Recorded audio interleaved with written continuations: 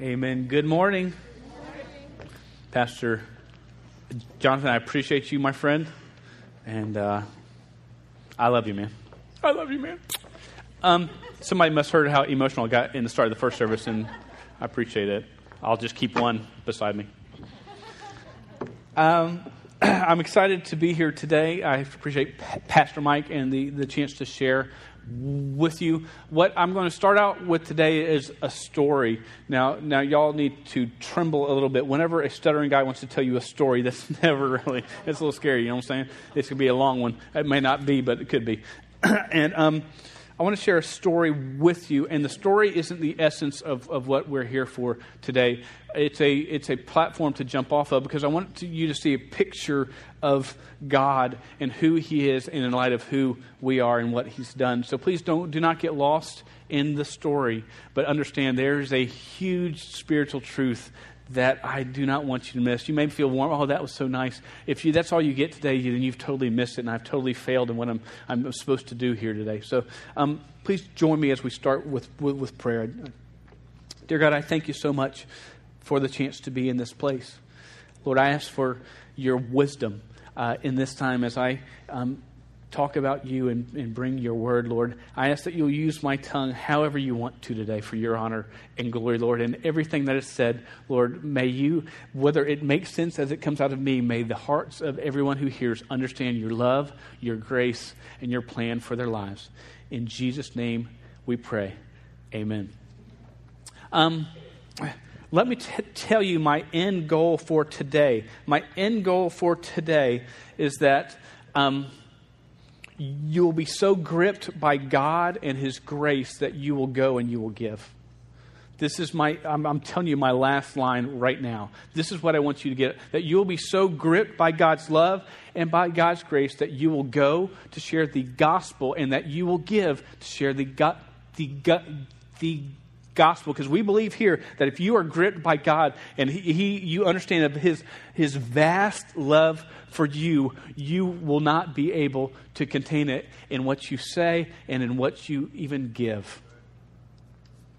But let me tell you a story. I've been here for 4 years now, and the first Sunday, actually, before I came on staff, I came and preached in view of a call, and there was a message I preached. I'm going to use actually part of that today, but as I look back on it now, it's very incomplete. I came here, and we were in process at that time to adopt.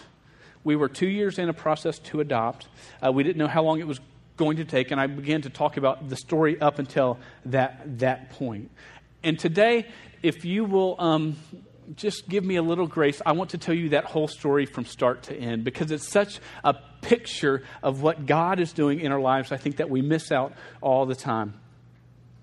So let me just start. Back in March of 2007, this is 2 years before we came here to be on staff, my wife and I, in the same week, God began to speak to us about adopting. We weren't talking about it on our own, but He specifically began to speak to each of us about adopting a baby girl from China. We'll stay away I'll try to stay away from that word for the rest of the day. It'll be hard. And let me just share this. And we didn't know that God was speaking to me, and I was like not saying a word to her, because once you start to talk about it, it could come true. You know what I'm saying? So you keep these things quiet, all right? So I was like, no, don't tell her about it. And I think she was thinking the same way. I'm not telling him. Well, it was a Saturday, and she shared this to me after the fact. And she was feeling pressed by God that we were supposed to adopt. It was pressed. And she, like me, was just going, God, we can't afford this. You understand what it costs? You understand what it's going to take in our household, the toll? This is not us. We're not the right people to do this. And so she said, God, I just need help. I need a sign. I didn't know any of this was going on. She goes, I just need you to give me something real that I can grab hold of. Well, the next day in church, we're in the front pew and on the right side, and they're doing a baby dedication during the service. And a gentleman, older man who was on staff at the church time, who we loved, respected greatly, all of a sudden he taps me on the shoulder and he passes me a note. Now, I've yelled at youth for 18 years about notes in church. I can't yell at this nice old guy. You know what I'm saying? He passed me a note. I look at it and I'm like, what in the world? It's just sort of some scratch. And I look back at him and he points to my wife. And so I take the note and I hand it to her, and my wife looks at me like, you're doing passing notes in church? And she gets it, and she looks at it, and she just begins to weep. And so I turn around to this guy like, dude, I'm going to knock you out. I don't know what's going on at this point. And she hands me the note, and it says, doesn't your heart long for another child? And so, sucking in, okay. And I learned how she had been praying about when we were done with church. I said, sweetheart, what in the world is going on? And she goes, well, God's been speaking to me this. And I was like, well, you don't understand. 2 nights ago, God specifically told me we were supposed to adopt from China and had a story which I won't go into today. And so from that point on, we said, what choice do you have? When God speaks to your heart, you've got one choice, obey or sin. That's the choice. That's where we were sort of at. And so we said, okay, God. And we began to pray with our kids. At that point, it's supposed to be a 2-year process to start to end. We didn't know how we were going to afford it, but the money was there, so we began to do it. And so every day we began to pray with our kids as we ate. We pray for this one we were supposed to adopt. Well, 2 years passed, and the timeline was being pushed back and back. We came on staff here. 3 years passed, and the timeline was being pushed back. And it got to be around May of 2010. And we were told at that point our 2-year process had now stretched to probably 7 to 10 years. And we're like, man, they go, but if you go the special needs route, that could pick up within a year or so. So my wife and I had been talking, I think, for a few months about it. So we said, okay, well, we're going to go that route. We know God called us to adopt, and I don't think he's wanting us to wait till we're 55 to start, So we signed the form May 2010. June of 2010, I got an email a month later. We're like, whoa, what? And I was on Atlanta Fest with a bunch of youth on a trip, and it was on my BlackBerry. If you've ever tried to look at pictures or emails, well, I want to show you the first photo I ever saw of the girl that we adopted. This is it right here. She was 18 months at the time. The information we had was that she had been abandoned at 2 days old, left out around a public street, and that because she was found, she was hospitalized for 2 months, and that's why she was a special needs case. We got the chart that showed that she seemed to have all her stats were maybe a little behind, but most of them were. They just have to get into a home before they can pick back up. And she had lived. That's a picture of her room that she had lived in for a year and a half before we got her, at least.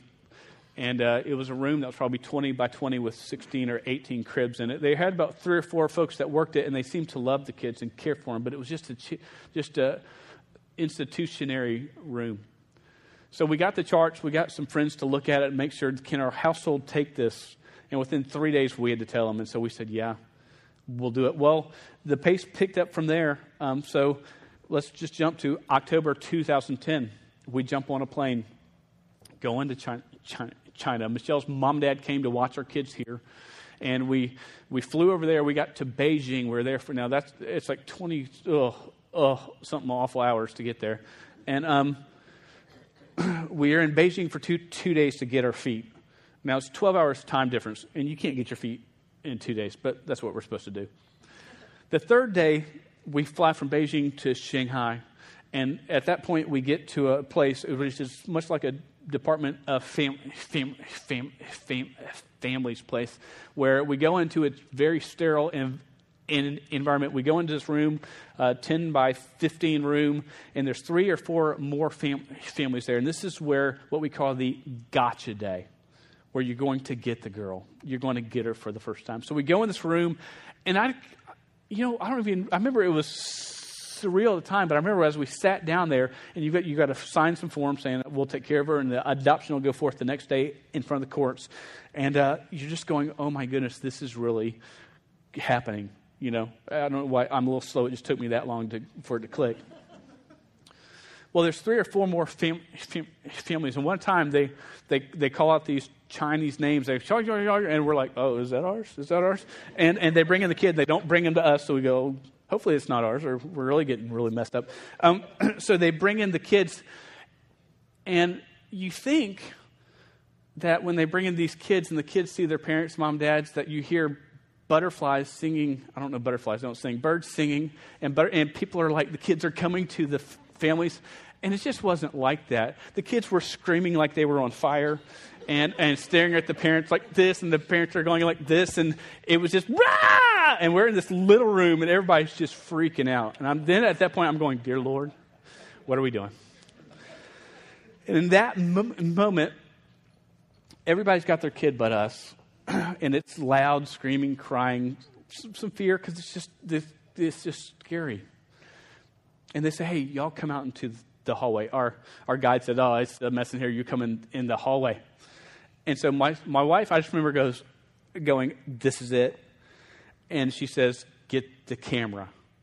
Okay, so I got the camera. I'm doing the dad roll. Y'all understand that? Get the camera. Okay, I'm walking. And I want to show y'all the first glimpse we had of our girl. That was it right there. As she walked up to Michelle, we had not touched her yet, picked her up yet. This was it. She just left that hand, and she was walking down.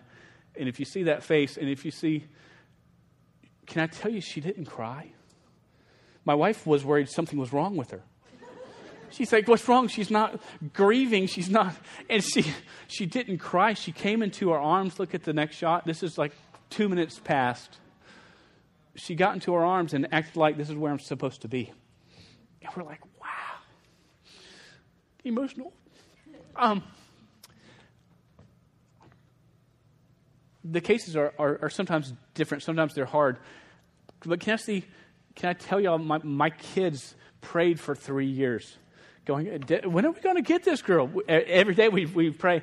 And I attribute much of what occurred for us in just that prayer. Man, is our beautiful kids that we had, and as we sat down and just prayed, Lord, take care of our girl. Lord, protect her and guide her. If you see, we were there for 16 more days, and then we flew back home. Can I tell you, that's like scary. You've got an infant or a girl, she was 2 at the time, that you've only known for 14 days. You're supposed to get her on an airplane for 26 hours. I mean, my own kids on a plane, I'm already like, hey, stop. You know, you this is a little, you got to be sweet. And, oh. Well, we survived the plane trip. We got home. I look a little rough there, but that's after 28 hours. This is the first shot of our home complete. The first shot of our kids to get it. There's her mom and dad. And then that's us as we got home and on the couch. And can I just say this? And I attribute this to God. She fit right in. This was home. She was home. Our kids didn't struggle. I know sometimes they do. In this case, they didn't. We were just amazed at the greatness of God. And no situation in your life is complete until you have this. Amen. You know what I'm saying? This. Someone put that on the sign. Then we got home. We didn't know who, but someone pulled that off. So it was official. Wow, we thought we are Yuli Coolies now. And let me show you this last shot just to complete the story. This is us this summer. That was right before Maylee threw Joseph down and stomped on his head. She tends to try to beat him up quite a bit, but she just fit right in. And we thank God and we praise God for it. You can take that one off. I'll get emotional seeing that. This is a picture of adoption in the 21st century. I want you to see that because we're going to talk more about adoption and what it looks like back then, and God, what He does. Because the Word of God in the book of Romans 8 and Ephesians 1 and Galatians 4, God talks about adopting us as sons and daughters. I'll take some liberty there. He adopts us. And I want you to understand what that means. Now, why do people adopt? A question. Why do we adopt? One is we have compassion. We see a child in need. We see it, and man, they need help. You know, just about a year ago, I was in the car with my 3 older kids, and we're just going to, I forget where we're going, the store at the time, and we're on the way home. And so one of my kids says to me, "So, Dad, when are we going to adopt again?" This is all I'm thinking, because it's been hard. Can I tell you, adoption has been fantastic. It's been the best thing ever, and it's been the hardest thing ever. So as I'm about to wreck the car, thinking, what? I was like, what? And you shut your mouth. And they said, well, Dad, they said, aren't there more kids around the world that don't have a mom or dad? And I went, oh. And they go, we got room in our house. Kate and May share a room. We got room for two more boys in our house. At that point, I said, shut your mouth. I want my kids, I want them to know that. Boy, but not now. We know that when you grow up. Don't tell me to do it. Compassion. We have compassion. Why else do we adopt? We adopt because some people, we long to have kids. There's some wonderful couples I've tried, and they can't have kids. And your heart's saying, man, I just want to be a dad. I want to be a father or mother. I want to have a son or daughter. And can I tell you that there are millions of kids saying, man, I just want someone to be my dad and mom. And don't give up. God is so much bigger than the plans that we're in. We adopt because we have a longing to have kids. Can I see a third picture of adoption is that let me put it this way. It's, to me, in some ways, it's an act of worship to God. Now, that wasn't necessarily us even when we started, but let me share. Pastor Mike has taught many times on marriage and what it means. And marriage, the marriages that we have here on earth are supposed to be a picture of the covenant relationship between Jesus Christ and His church, the bridegroom and the bride. It's that relationship, His everlasting covenant, that no matter what the church, the bride has done, He will never leave her. That's what our marriage is supposed to be a picture of to a lost and dying world. That's how we, in some ways, with our marriages, we share the gospel with the world. But can I tell you this? Adoption is a picture of God's grace and mercy on the believer. And what I'm going to do is take the rest of the time because I want you to see what that looks like and see what that means. But let me start with this. A little while after we came home with Maylee, one of my kids was trying to convince me that I should give them some candy that I had. I think it was like a Kit Kat bar. One of my kids and Maylee both were trying to vie for this one last piece of Kit Kat. And my child says to me, you should let me have it. I'm your biological child. Ooh. Oh, I got a lot more oohs than first. Y'all are like, ooh. They go, ooh, that's not right. That's not right. They said, I'm your biological child. And I went, I said, you are so right. I said, you know what? I said, God stuck us with you, but God allowed us to choose her. So I gave her the Kit Kat. And they learned the lesson pretty quick. Dadgummit. I want you to learn this truth right here. That adoption begins with God. Okay? It doesn't begin with you. Your spiritual adoption begins with God. There's a book by David Platt. He's the pastor of the Church of Brook Hills and well-known guy. He wrote a book that's just come out within the past few months called Follow Me. On page 20 and 29, he tells a story of adopting. They adopted a little boy named Caleb from Russia. And he uses the story of adoption to talk about God's love and God's grace and the way that God works. So I want to sort of read part of that story. But I've switched Maylee's name out for his son's name so you can understand the context of what I've shared about today. So are you ready? Are y'all okay? Am I okay? All right, let's go. The parallels between Maylee's story and the gospel story are many, but I want to point out one that is particularly significant. Adoption like this begins with a parent's initiative, not the child's idea. Before Maylee was even born in China, we were planning to adopt her. As a matter of fact, 9 months before she was conceived, we were planning to adopt her. Not born, 9 months before she was conceived. Before she was an even blip on any chance of blip on anybody's radar besides God's, we were paying money, we were being fingerprinted, we were filling forms, we drove around the state, we were doing all this stuff to adopt her. 18 months before she was even born, we were working to adopt her. While Maylee was alone at night in the orphanage in China, we were working to adopt her. And one day when Maylee was placed in our arms, she had no idea everything that had been done for us to get to that point. It seems obvious that this 2-year-old girl did not invite us to come to Shanghai, China, to bring her into our family. She didn't even know to ask for such a thing. No, this orphan became our cherished daughter because of a love that was entirely beyond her imagination and completely outside of her control. She did not pursue us, for she was utterly unable to do so. We pursued her fully. Everything we had, it was all us. Now, I don't say this just to go, oh, look how great we are, because, man, the Walshes are a wreck. But we're not going there today, because my wife said I couldn't. No, I'm kidding.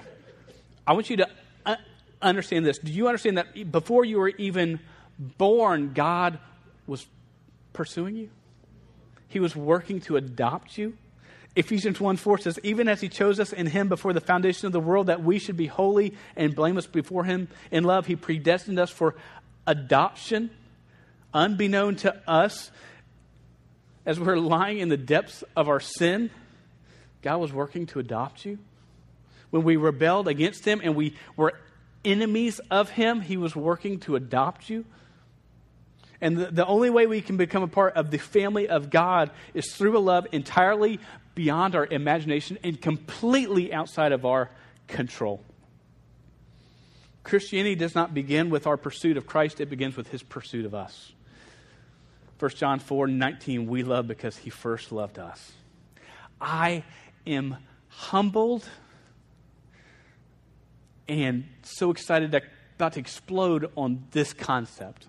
That I know what I am. I know what you are. You know how far you fall short and where you fail, and you go, man, I'm just not good enough. And even in the midst of knowing who you are, what you would never share with everybody about the condition of you and knowing who you are, God says, I'm pursuing you. I want you. You're mine. Man, that's awesome. And I want you to look a little bit as we look at the scripture here in Galatians 4, and I'm not going to spend a whole lot of time, but hang with me as we look in Galatians 4, verses 3 through 7. I just want to sort of break this down.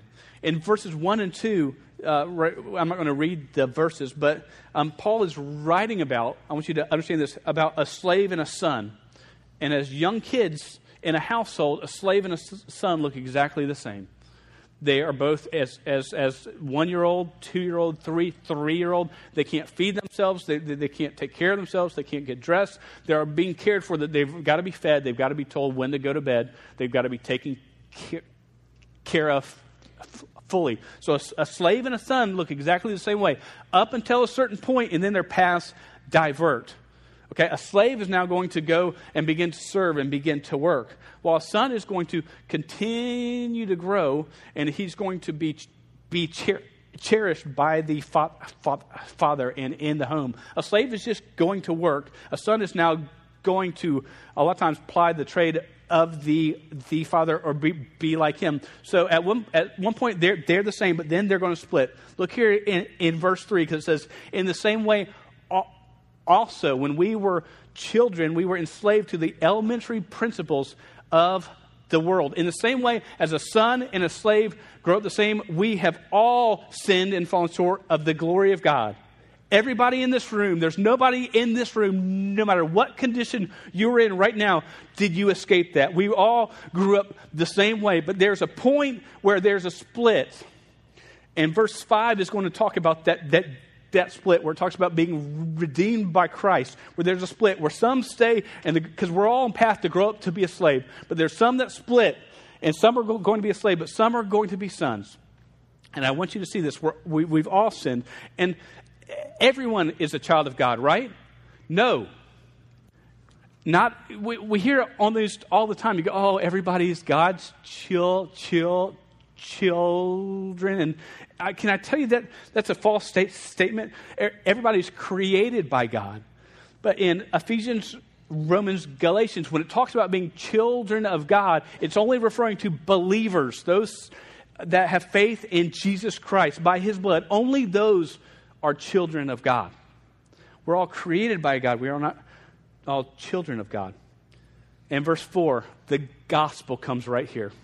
But when the fullness of time had come, God sent forth his son, Jesus, born of a woman, born under the law, to redeem those who were under the law. The gospel story that God sent his son, Jesus, to live a life to overcome sin, to be killed on a cross, to have our sins laid upon him by God, the sinless becoming the sinful, because God laid his wrath and his sin upon his son on the cross to pay a debt that we could never pay. That's the gospel. God sent forth his son, born of a woman, born under the law, to redeem those who were under the law, to save us. Man. And then it goes on to say this. Verse 5, to redeem those who are under the law so that we might receive adoption. Stop there. To redeem those under the law so that we might receive adoption.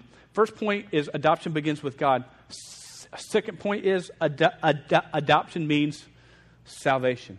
It means rescue. And let me show you how we get there. Back in the olden days, first, second century AD, the Greeks and the Romans saw worth in achievement and abilities. The human body was the ultimate source of perfection. Importance was based on how beautiful you were, or how smart you were, or how athletic you were. Boy, that sounds a lot like today, huh? The Greeks and the Romans began to put so much worth into the perfection of human beings that they began to fail to see the importance of human life. Well, that sounds a lot like today, too. The great philosopher Aristotle said, as to rearing the children born, let there be a law that no deformed child shall be reared. Some people are quick to quote him, but you better make sure you read everything. Plato said the offspring of the good are to be reared, but the offspring of inferior parents or deformed offspring are to be secreted away. That means kill them quietly. Take them out to the woods and leave them. Cyrannus of Ephesus lived from 93 AD to 129 AD. He lived back around the second century. And he wrote a book for midwives. We still have this book that he wrote, and there's historical fact proven that in this time he wrote this book. And in this book, he wrote a set of criteria to rate a child at birth. In many ways, it's similar to our APGAR test that nurses do today when a baby's born. They take it out, they're going to make sure the color's right, all the size, he cries and pokes right, all that stuff. This was his list. He had 6 things. He said the infant should have a strong cry. It should be complete in all its parts. No parts should be sluggish or weak. Joints should be able to bend or stretch. The infant's size and shape should be appropriate. All parts of the body should be sensitive to the touch. Any conditions contrary to these indicate the infant is not worth rearing. Now, our APGAR test today helps us determine how to best medically treat the child. But this test was to see if you wanted to keep it or not, if it was worth it or not. Now, after the baby was born, the custom of the day was the newborn would be placed on the ground. And the patriarch of the home, that is the oldest male, would do one of two things. He would either, one, go and pick up the child. If he picked up the child, that signified this child is part of our home and will forever be part of our home. We will always protect it, feed it, clothe it. It is ours. But the patriarch could also not pick up the child and leave it if it was too flawed. And if he left it on the ground, it signified that the infant was too flawed and not worth keeping. At which point, if the infant failed that test, it would be killed. It would be drowned, suffocated, or one of the main ways it occurred in Ephesus at the time is that the infant would be taken out of the city to a particular hill. There was a trash heap outside of the city where they would just discard the infant out into the wild for the weather or the wild to kill it. I don't say this just to be graphic and to shock you, but I want you to understand something. Now, some people would go up to the hill late at night and they would pick through the discarded babies. And they would look for the strongest of the weak. And they would take them home and they would take them into their home and they would raise it up. And when it got old enough, then that infant that became a child would become a servant in the home, and it would serve in that home for the rest of his life. It would be a slave or a servant for the rest of his life. And can I tell you, that's one picture of adoption in the 1st, 2nd century AD. That's a lot different, isn't it? Sort of almost shocks us. Have you ever seen a baby defend itself? A baby can't defend itself, can it? A baby can't do anything. I mean, as dads, we're like, well, what do you mean to do with it, right? Wait until it can crawl and throw a ball around. Then I can do stuff. But at that point, I was just like, this is great, fun. Why do I want to, moms are like, oh, let me hold the baby. We don't get that, dads, real well. A baby can't defend itself, right? It's helpless. It's the perfect picture of helplessness. It's just incapable. But can I tell you what a picture of how we are spiritually without the pursuit of Christ in our life? We're like a helpless infant with no hope. We're defenseless. We're hopeless. And can I tell you this? Everybody, as we've said, all have sinned. We're all deformed. We're all the deformed, rejected child that's been discarded on a hill. I want you to understand that we are lost without hope. And God in His grace picks us up and accepts us. God in His grace picks us up and accepts us. And to the readers of the time, when they just read the word adopted, they understood deformed, discarded, helpless, hopeless, God saves me. So adoption is a picture. It's a beautiful picture of the salvation of God. But it doesn't just end there. He doesn't just say, I adopted you and you were slaves to sin, but now you're slaves of mine. So now you just need to go and do what I tell you to do. There's more than that, because it says that in verse 5, to redeem those who are under the law so that we might receive adoption as sons. Huge word, blows the minds of those who hears this word. Wait, you adopt me not as a slave, but as a son? What does that mean? A slave, he's there just to do the bidding of the master. That's what a slave does. And some people, many in church, you live like you're a slave, but you don't realize you're a son or daughter of God. Quit living like a slave. You don't just come to church because I'm going to come to church because that's what I'm supposed to do. No, it's a relationship with God, because a slave is tolerated, but a son and daughter is invested in. A slave is commanded, but a son is cherished. Do you understand that you are cherished by God? I don't understand how. I don't get it. I know who I am, and it makes no sense for God to even want to cherish any part of me, but He does.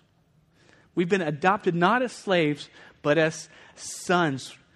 And it says, and because you are sons, in verse 6, God has sent the Spirit of His Son into our hearts, crying, Abba, Father. Adoption doesn't just mean salvation, it means transformation. You know, a father trains up a son. Why? Because he wants his son in a lot of ways to be the best man that he can be. To learn to love his wife and to learn to do what is right and to follow God and to seek God. That's what a godly dad will do for his son. And do you understand that God, as our Father, wants the same thing for us? He doesn't save us and say, stay the same way you are. I love you just the way you are. He says, no, this process is more than you being saved. It's about you being transformed to the image of His Son. Galatians 2:20, I just can't get away from that verse today.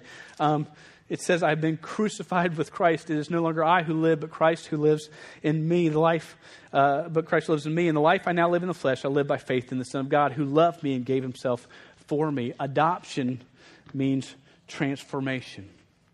And I'm thankful for that. You know, my wife and I have 4 kids. And if you threaten any of them, I will come at you with everything I have. Any parent is going to say the same thing. I think my wife may come at you more than me. She's meaner. She looks sweet and quiet. She'll take you out. But it does nothing in comparison to the fierceness that God loves us. My love for my kids is nothing compared to how God loves His children. And we're all adopted who believe. Verse 7, it wraps this up. It says, you are no longer a slave, but a son. And if a son, an heir through God. Adoption means salvation. Adoption means transformation. God's trying to work to transform you to be more like Him every day. Because we're part of His family, He loves us and raises us and gives us all the blessings a father would give to a son. He gives us a guide, which is the Holy Spirit within our lives, a guide to be more like Him. And He gives us security in eternity. You know, John 14, it says that Jesus has gone ahead of us to prepare a place for us. Do you know that you're in the process of being restored to what you were created to be? You're not there. We're not there. One day, when every knee shall bow and every tongue confess that He is Lord, and we have been perfected, and there's a new heaven because heaven's been restored, and there's a new earth because earth has been restored. You understand that you are in the process of being restored, and that promise is found in the fact that you are an heir. You're not just a son that says, you're a son, take care of your son with full rights thereunto. Son and daughter with full rights thereunto. Just like it was before the fall when God walked in the garden with His people, we will be there again. My challenge for you, my invitation for you today is twofold. And as I wrap this up, I want you to be so gripped by God's love and grace that you can't help but to go and to give. I want the idea of adoption and you understanding how He has adopted you, He has saved you, He is transforming you, and there will be a point where He restores you. That's a promise in His Word. I want us, not just you, I want us to be so moved by that we go and share the gospel. We go, I'm not saying Ethiopia. I'm just saying across the street. I'm just saying next door. I'm just saying to the cashier. I'm just saying to the friend at school. I'm saying to the person on the bus. I'm saying the person at church in the foyer right here. Because sometimes there's someone right here that needs to hear a little bit more about God's love for them. That we go. And Simply Live Month is about giving so the gospel can be shared. All the money that comes in for next week, all that is given away. We want to give it for the gospel. And I hope that you are so gripped by God's love that you can't help but go and to give. You know, we share the gospel not because not only because God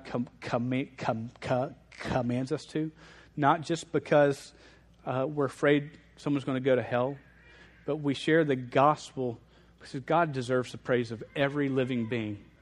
No matter the meanest person you've met, they ought to be praising God. He deserves it. He is that great, and we need to make that known with everything we have.